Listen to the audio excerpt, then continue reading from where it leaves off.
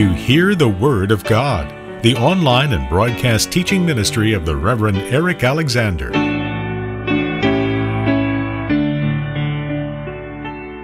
The first 17 verses of chapter 13, the last chapter of Hebrews, can be seen not just as a collection of isolated pieces of counsel which the apostle gives at the close of this practical section of the epistle, but really as the practical guidelines for running the Christian race of which he has been speaking at the beginning of chapter 12. Let us run with perseverance the race that is set before us. There is always a course to be marked out, we were reminding ourselves last Wednesday, in any race. And in the Christian race, there is nothing vague about the way God means us to run this marathon race to which we are called. To run it with perseverance, to run it looking unto Jesus, but to run it within the guidelines, just as they chalk or paint out lines on an ordinary race. So there are guidelines laid down for us here about the way the Christian race is to be run. Now, last Wednesday evening, we looked together at the first 5 of these guidelines. First of all, in verse 1, the exercise of Christian brotherly love. It is in that line that this Christian race is to be run. Secondly, the exercise of Christian hospitality. In verse 2, do not neglect to show it to strangers, for thereby some have entertained angels unawares. And thirdly, the exercise of Christian compassion in verse 3. Remember those who are in prison as though in prison with them. The exercise of Christian morality in verse 4. And there is a very significant guideline along which the Christian race is to be run. Let marriage be held in honor among all. And fifthly, the exercise of Christian contentment in verses 5 and 6. Keep your life free from the love of money and be content with what you have. For he has said, I will never fail you nor forsake you. Now, from verse 7, we come to the 6th of these guidelines, and it could be described as the exercise of Christian memory. Verse 7, remember your leaders, those who spoke to you the word of God, and so on. Now, the biblical and Christian idea of remembrance is much more than just recollecting something instead of forgetting it.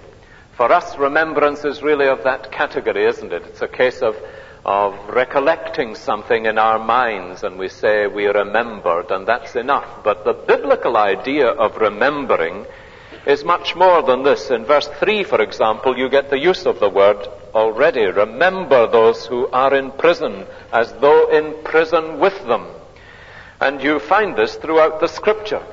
Remember now thy Creator in the day of thy youth, in Ecclesiastes chapter 12. Remember Jesus Christ risen from the dead, descended from David as preached in my gospel, says Paul to Timothy in 2 Timothy chapter 2. And above all, perhaps Jesus says, this do in remembrance of me in the institution of the Lord's Supper. Christian and biblical remembrance, therefore, is infinitely more than just calling to mind. It really means to meditate upon. The Hebrew word for remember has the idea of imprinting something. It may well have been because there was an ancient habit of imprinting something in order to remember it. And the idea has this content of meditation, of thinking a thing through, of calling it to mind in order to fill one's mind with it. And hence the word mindful, to have a mind that is full of a certain theme.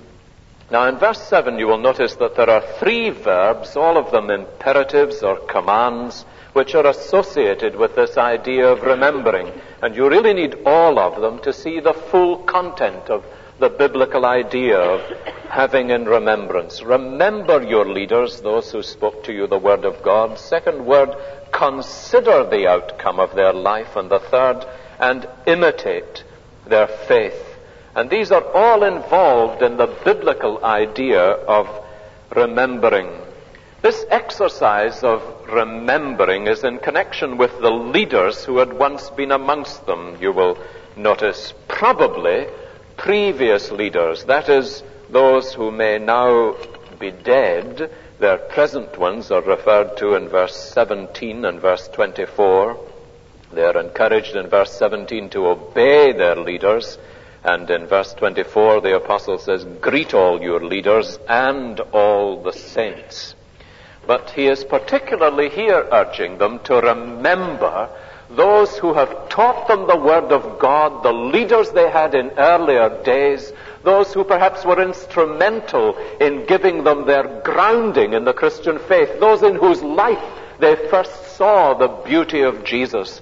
And at a time of unsteadiness and instability and difficulty, the kind of context against which the epistle to the Hebrews is written, one great stabilizing factor to keep you on course is to remember your leaders. That is, those who at one stage in your spiritual life ministered the Word of God to you, were used of God to bring you into the race perhaps at the beginning. Consider the outcome of their life and then imitate their faith. Now this is a very important thing because it speaks of the whole world, of those whom God has sent to be an influence upon us.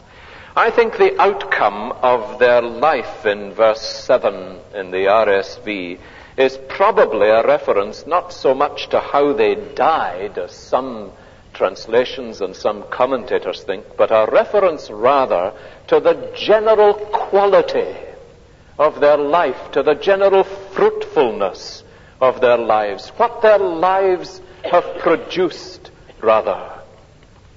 And it seems to me a tremendously significant thing that the apostle, when these believers are wavering and unsteady and are going through days of difficulty, he says, remember those who were your leaders.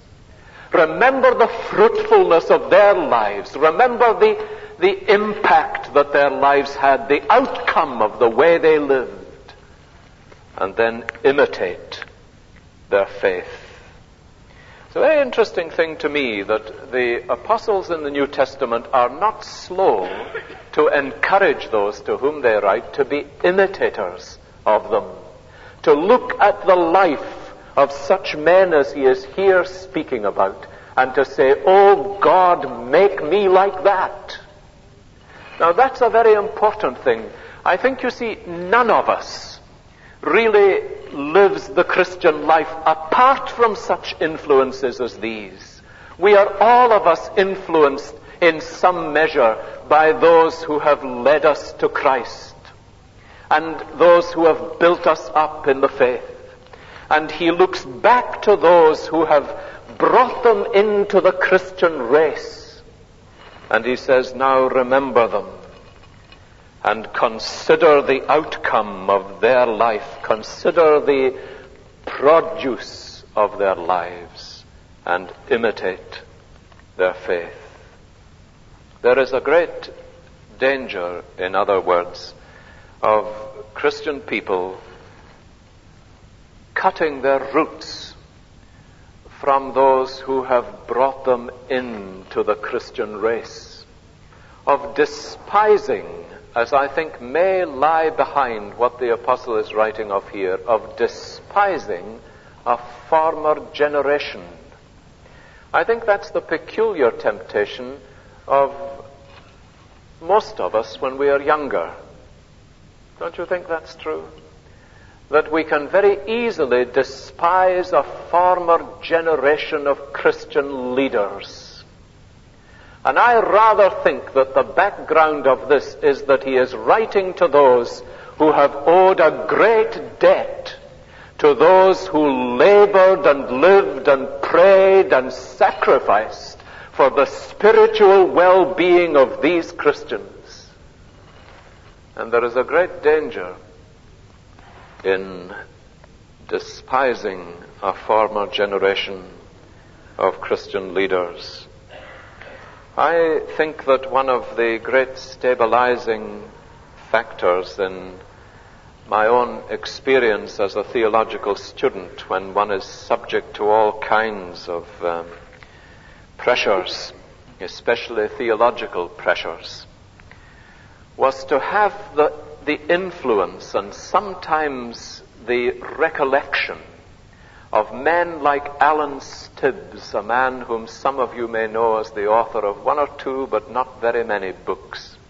A man who had a profound influence upon my generation of theological students. And Alan Stibbs taught theology in Oak Hill Theological College in London.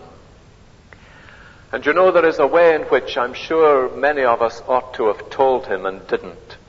But there is a sense in which that man's life and his ministry and all that he stood for and the godly produce of his life was a tremendous stabilizer during very stormy seasons of theological confusion when I was a theological student. And again one found oneself crying to God, looking at a man of that caliber and quality who had brought so many of us to a firm conviction about evangelical theology. Oh God, make me a man after that fashion. Not that we live to ape people and become unreal and unnatural, but when we look at the kind of people we long to be, the apostle is saying, remember those who were your leaders, who spoke to you the word of God. Consider the outcome of their life and imitate their faith. Now, their ministry and leadership are characterized by three things, and therefore they are tested by these three things. And you and I, as we are going to be influencing generations coming behind us, need to recognize what these things were. They are first biblical instruction. They taught you or spoke to you the Word of God. Godly living, as I have suggested to you, I think that's what consider the outcome of their life means. And consistent faithfulness. Imitate their faith. And faith here, I think, is in the sense of fidelity rather than trust in the primary sense. So this ministry and leadership, of which he says there to be in remembrance, is characterized by godly living, biblical instruction, and consistent faithfulness. And it is a tremendously important thing to ask. Amongst those I am influencing now, and all of us are influencing people in some sense, are people going to pray, Lord, make me like that? Here in the midst of days of wavering, in the midst of days of great pressure, are people going to pray as you influence them, Lord, make me like that, a man like that, or a woman like that? And we need to covet a life of that kind. Now I think verse 8, this very familiar verse in this chapter, Jesus Christ is the same yesterday and today and forever, is linked to this whole idea in verse 7. The times have changed and the world is changing and leaders change, but Jesus Christ is eternally the same. And the Christ who made them the men they were is able to make you the same kind of person. That, I think, is one of the links between these verses. All that you were taught of him by your leaders, and all that you saw of him in their lives, and all that they proved him to be, he still is and always will be to his children. This is why we do not turn from what we have been taught, because we are in a different generation. And it's a tremendously important thing for us to grasp this. Truth is eternal. It is not time-bounded. Jesus Christ is the same yesterday and today and forever, and therefore we have no novel truths for a new generation. We have the same Jesus, the same scriptures, the same truth, the same gospel. And this is the kind of anchor that these people greatly needed to have for their souls. It's a tremendously important anchor for us to have also. I think one of the really important corollaries that's drawn from that is that we learn from history. We learn from our forefathers. We learn from leaders of a former age, and it is to the great impoverishment of the Christian church if we neglect those who have gone before us. This is what church history is really for, you see. And it is to our great impoverishment also if we neglect the immense riches that there are in generations behind our own for us in our modern day. This is why the reprint of Puritan literature is such an enormous blessing in our generation. It is not that we all want to become Puritans again in the sense of having their outward guise, but it is that we desperately need the example and blessing and anointing of God that our Puritan forefathers knew, and the riches of theology which they had, which made them strong men of God in our generation. And when we look back to these days, we say, in these shallow days in which we live, oh God, make us and give us men and women of that caliber. Remember, therefore, and this remembering is a remembering that produces the same quality of Christian life and character because Jesus is the same. But that leads us also into the seventh guideline in verse 9, because verse 8 is a link, I think, not only with verse 7 but also with verse 9, and that is the exercise of Christian discernment. Verse 9, you will notice, is a warning. Do not be led away by diverse and strange teachings, for it is well that the heart be strengthened by grace, not by foods which have not benefited their adherents.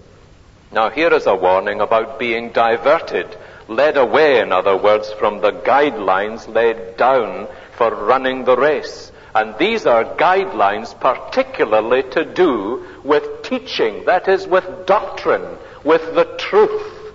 And the danger that the apostle sees for those Christians who are running the race is that they might be diverted in terms of strange, new, novel teaching. And he urges them, do not be led away by diverse and strange teaching. You get the same note in the Apostle Paul's appeal to the Galatians in Galatians 5:2, where he is appealing to them because they have gone away from the simplicity that is in Christ, from the pure gospel that he delivered to them, to another which is not another gospel. And when he speaks to them about this, Paul uses exactly this language of the race. He says, you were running well in Galatians 5. You were running well. What hindered you from obeying the truth? Now, especially in times of pressure, the Christian can so easily be diverted from the Christian race by diverse and strange teachings, and it is a regular method which the devil employs. And I think this issue of Christian discernment is quite vital for us in days like these in which we live, when there are all sorts of peculiar sects on the streets of Glasgow. But not just there, when there are all sorts of pressures to turn aside from the centralities of the truth of God into some bypass, into some doctrinal bypass, for example. We desperately need to heed this word from God, not to be deflected in the race by diverse and strange teaching. So this issue of Christian discernment seems to me to be quite vital for a true running of the Christian race. I remember a missionary leader with whom I was conferring about a number of people who were interested in missionary service. And he said to me, increasingly the question that I am having to ask of people like that, and he said, I take it to be a major test of their spiritual stability and maturity, is this: do they have real Christian discernment? Can they distinguish between what is true and what is false? Between what is biblical and what is unbiblical? Between what is good and what is bad, and perhaps more especially, do they have the Christian discernment to discern between what is good and what is best? Now that's a very vital thing. And I think this is something that speaks of a whole world of Christian experience. And it's one of the things God wants to probe us about. Do you really have this discernment? I believe we should be crying to God in our day that He may raise up a whole generation of young men and women in the Church of Christ who will have this facility of discernment. And it can't be detached from other things. It's part of the whole nature of growing up into Christ. You remember how the apostle brings this out in Ephesians chapter 4 when he speaks of those who are like children. They haven't grown up spiritually. They are like babies. They have never grown with the muscle and the fiber of Christian maturity. So what's the result? He says, well, they are tossed about and carried to and fro with every wind of doctrine. That's what happens to them. And it often is true, you know. Somebody was saying to me the other day from another fellowship altogether, you can almost always tell, he said. I can almost always tell, he was saying of his own fellowship. He said, I can almost always tell when some new strange movement arises, something that's going to divert people from the centralities in Christ. I can almost tell who is most liable to be swept along with it. And I think that's very true.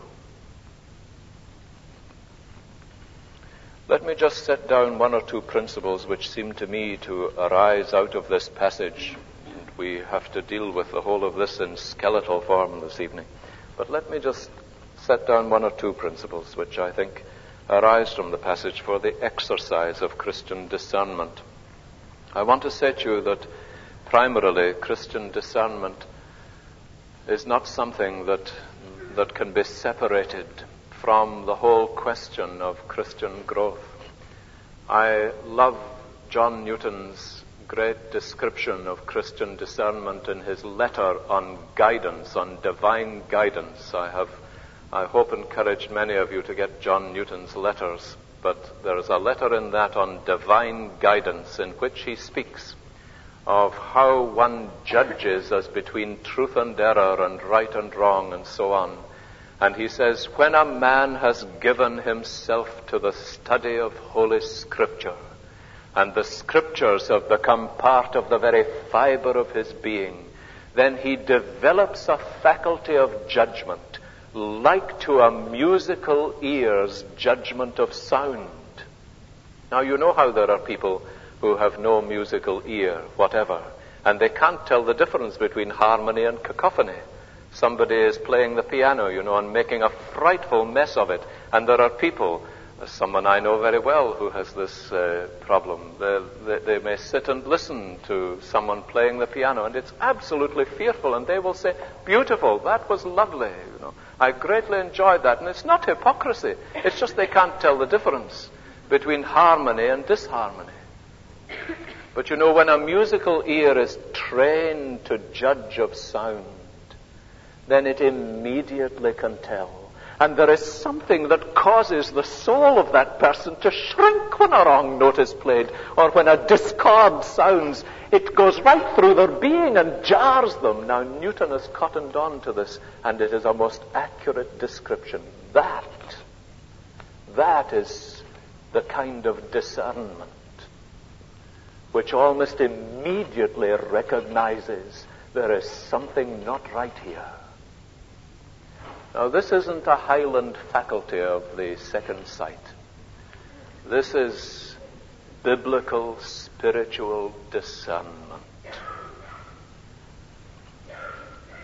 And the principles are these. True Christian stability arises from a true Christian ministry. That seems to me to be fundamental. And I think that is why in verse 7 he is recalling their leaders who spoke to them the word of God. There is a connection, you see, between this and verse 9. Verse 7 is the positive, verse 9 is the negative. Remember the leaders who spoke to you the word of God. That's the positive. The negative is, do not be led away by diverse and strange teachings. Now you see, it is getting your roots down into Christ, my dear Christian friends. It is getting your roots down into Christ and into His Word, which is the vital thing for Christian stability. That's what Jesus was teaching us in the parable of the sower when he spoke about the shallow soil, where the roots couldn't get down and lay hold on the soil, and the plant therefore wasn't stable, and it couldn't stand the storms and stresses, because it had no depth and no root.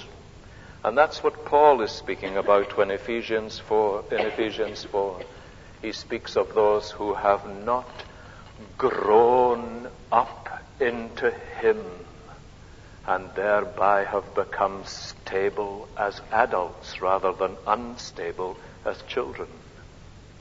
Have you ever seen a child on a windy day delighting to allow himself to be blown along with the wind, in the street? Well, now, there are many Christian people, and it doesn't depend merely on time or on the number of years you've been converted. It depends on how deeply your roots have gone down into the Word of God, both written and incarnate.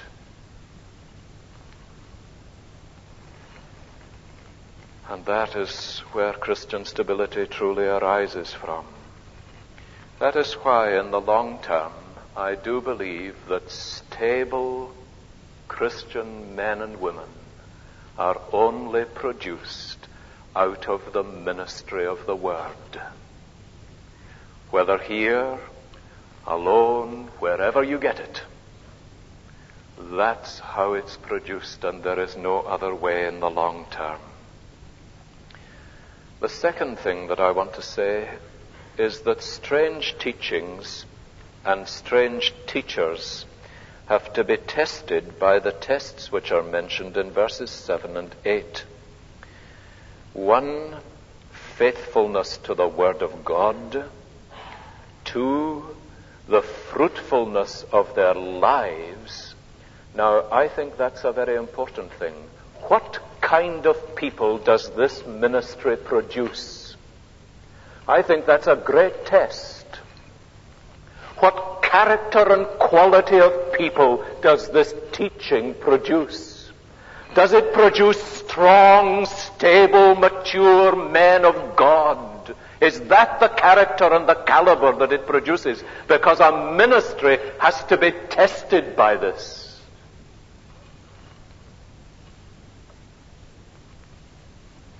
And that's one of the very solemn things about being in the ministry, as we say, in the sense in which some of us are full-time. We are tested by what we produce.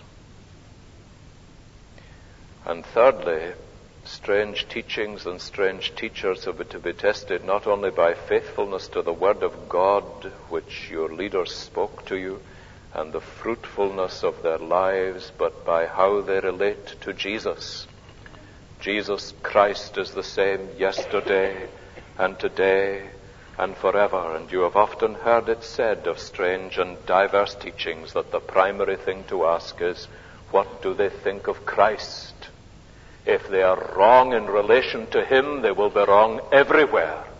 And so when you start to think about things that arise at the doorstep like Jehovah's Witnesses and Mormonism or whatever else, the primary question you ask is, what do they think about Christ? And the third thing is that strange teachings often minimize grace. Look at verse 9, halfway through the verse. It is well that the heart be strengthened by grace, not by foods which have not benefited their adherents. Now, let me just point out to you that it's a very significant thing that many false teachings and many false doctrines of all sorts minimize grace. They maximize what we do rather than what God does. They maximize the outward rather than the inward. The taking of foods, for example, in this case, rather than feeding on Christ in our hearts by faith. And clearly many were wanting to draw them away from feeding on Christ, from resting on His grace, to something that they were to do, that is, to be partaking of foods, which perhaps was the particular problem that they were facing, something which we are rather unfamiliar with, which was obviously a problem to these Hebrew Christians. They were being taken away back into Judaistic practices again. But let's take the general principle that one of the great bulwarks against false teaching and various semi-Christian distractions which one finds in the world today is a strong and solid grounding on the doctrines of grace. And that is why we need so desperately to be grounded on these great central doctrines of the grace of God, because so much false teaching minimizes grace. It does seem that there was some alternative or addition to the absolute sufficiency of God's grace in Christ by which these Hebrew Christians were being enticed away. And what's really being emphasized in verses 10 to 14 is that our sufficiency lies in Christ and on our spiritual feeding on Him. There is, of course, a rich background in these verses in the Old Testament. Verse 10, for example, is a reference to the fact that the priest was never allowed to eat of one particular sacrifice described in Leviticus 16 on the Day of Atonement, where the animal was carried out after it was sacrificed outside the camp and was burned there. And the apostle's point is that in Christ we have something infinitely better.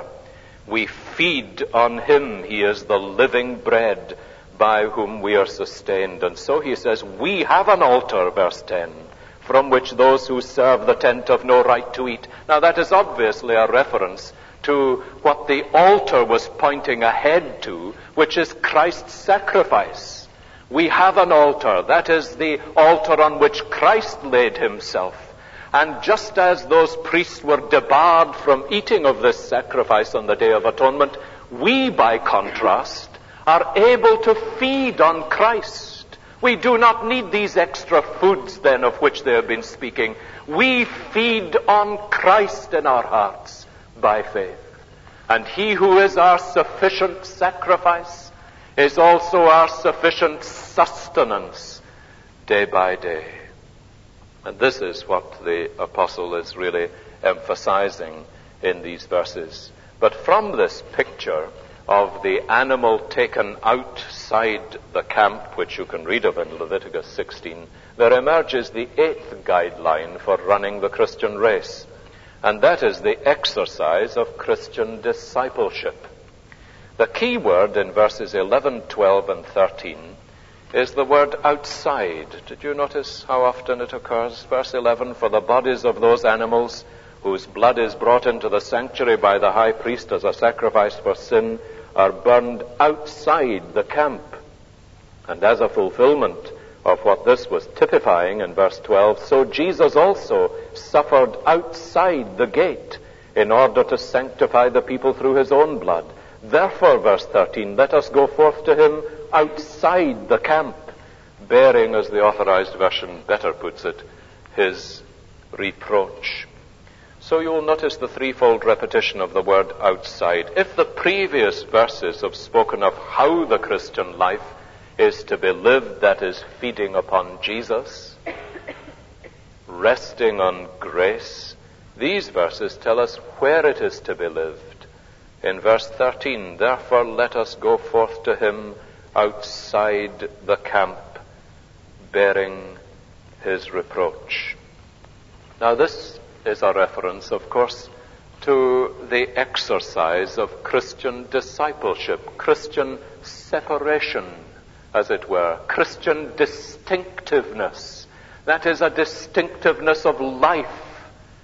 And here the apostle, as he sees them tending to be drifting away from Christ, tending to drift back from him, he says, rather than drift away, let us go forth to him outside the camp, willing to bear his reproach. And where Jesus is outside the camp. And this is what discipleship is.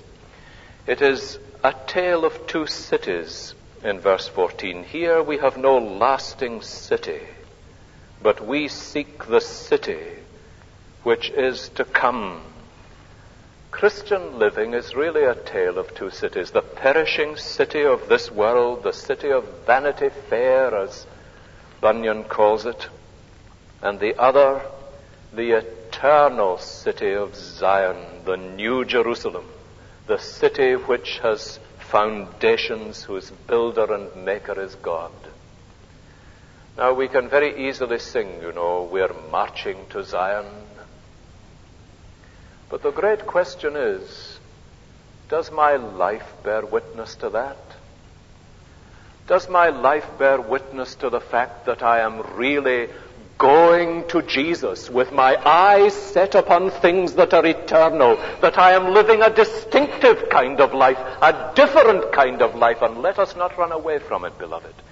When I was newly converted, 20 goodness knows how many years ago, I don't know exactly when I became a Christian, but it must be nearly 30 years ago now. That's horrifying, isn't it? At that time, Christian separation from the world was quite easily identified. There were certain things that Christians didn't do. There was a list of them almost, and people could have told you right away, oh yes, you can recognize this person, this Christian, because he or she doesn't do this, this, this, and this. And that, of course, was a form of fearful legalism, and it produced a great deal of merely outward conformity, and could have been a very, very dangerous thing for a lot of people. What I want to suggest to you this evening, however, is that the pendulum has swung too far in the opposite direction. So that in so much of the Christian world as I see it in our generation, there is practically nothing that is distinctive about the Christian's way of life. And one has to ask, is there really any evidence that God's people have gone to Jesus out with the camp, bearing his reproach? I think there is something that's very important here. The great challenge, you see, is who is on the Lord's side? Who will serve the King? The exercise of Christian discipleship involves us in recognizing that while we live in two worlds, we only belong to one. Our citizenship is in heaven, from whence we look for the Lord Jesus, so that all the standards that control our life do not come from society around us, but from God and from the revelation he has given us of the life he means us to live. That's the standard that we are to live by. And this is the guideline for running the race. We go to Jesus out with the camp. We really need to be faced in all sorts of ways in the evangelical world with this in these days. May I take a moment to read to you some words of Professor Finlayson's, which I came across many, many years ago in a little book called The Cross and the Experience of Our Lord. And he is quoting these words from Hebrews 13:12 in another connection. He says, what is the appropriate response that God expects from us? Let us therefore go unto him outside the camp, bearing his reproach. That is the whole of the Christian life, going and bearing, going and bearing, going outside the camp, because a crucified Savior has never been taken into it. They have tried to put garlands on his cross. They have tried to perfume the rude and accursed tree, but in its naked ugliness and unmasking of human guilt and sin and shame, the cross is still outside. And you and I have gone there. The day we believed in Jesus as the Savior of our souls, he took us outside the camp. There was a time when you thought your salvation could be found inside, but you proved it false. And when you looked for salvation without, you felt a drawing power that broke your link with the camp and bound you to Jesus who died upon the tree, and you identified yourself with the sin he bore, and you reached to him in adoration and gratitude and faith, saying, he loved me and gave himself for me. And then, as you go to worship him and to live for him, you have to go outside the camp. Is there no worship of Christ inside the camp? Oh, yes. But you remember how they worshipped him there. They took off his seamless robe. They put on him a shabby robe of purple. They put a crown of thorns on his head and a sickly reed in his hand, and bowed the knee, saying, hail, and they worshipped him. That is the worship that is given to the Lord inside the camp, where he is robbed of all his glory. But that is not the Christ who saved your soul. He is outside the camp. And you worship him there. Yes, and when you serve him, you go there. Oh, but you say, I don't believe that. I think that what's really important is staying inside and making the best of the situation there and braving a bear witness whenever I can. I believe in meeting men on their own ground, being just as they are, and joining with them as far as I can possibly go. And I believe in participating with them. Finlayson says, well, you know, I'm in a dilemma. In theory, I can't find a flaw in that. But in practice, it just never works. It's been a complete failure since Lot first tried it in Sodom. What am I to do then? If you want to live for your Redeemer, go unto him outside the camp. Get the ordination of his pierced hands and come back into the world bearing the light of his authority in your face, and men will take knowledge of you, that you have been with Jesus.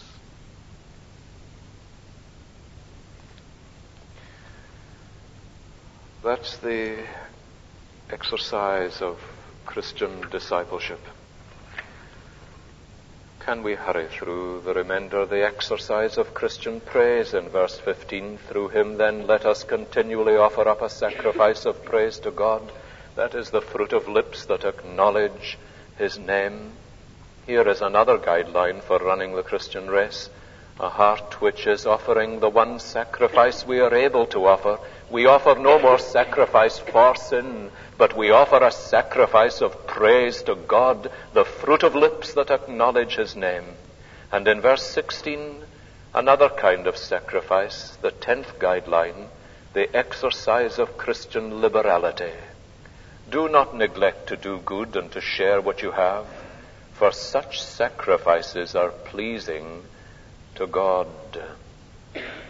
Doing good and sharing, and both of them are described as sacrifices. Do you notice how the Christian life is sacrificial all the way through? It's sacrificial in that we go bearing Christ's reproach. It is sacrificial in which we are not done with sacrifices. We have a sacrifice of praise to render to God day by day continually. And then we have a sacrifice to make in doing good and caring and sharing what we have. Such sacrifices are pleasing to God. And this is a most practical form of sacrifice, sharing what you have. Some of you spotted my mistake the other week at the prayer meeting when I was talking about the missionary giving amongst us.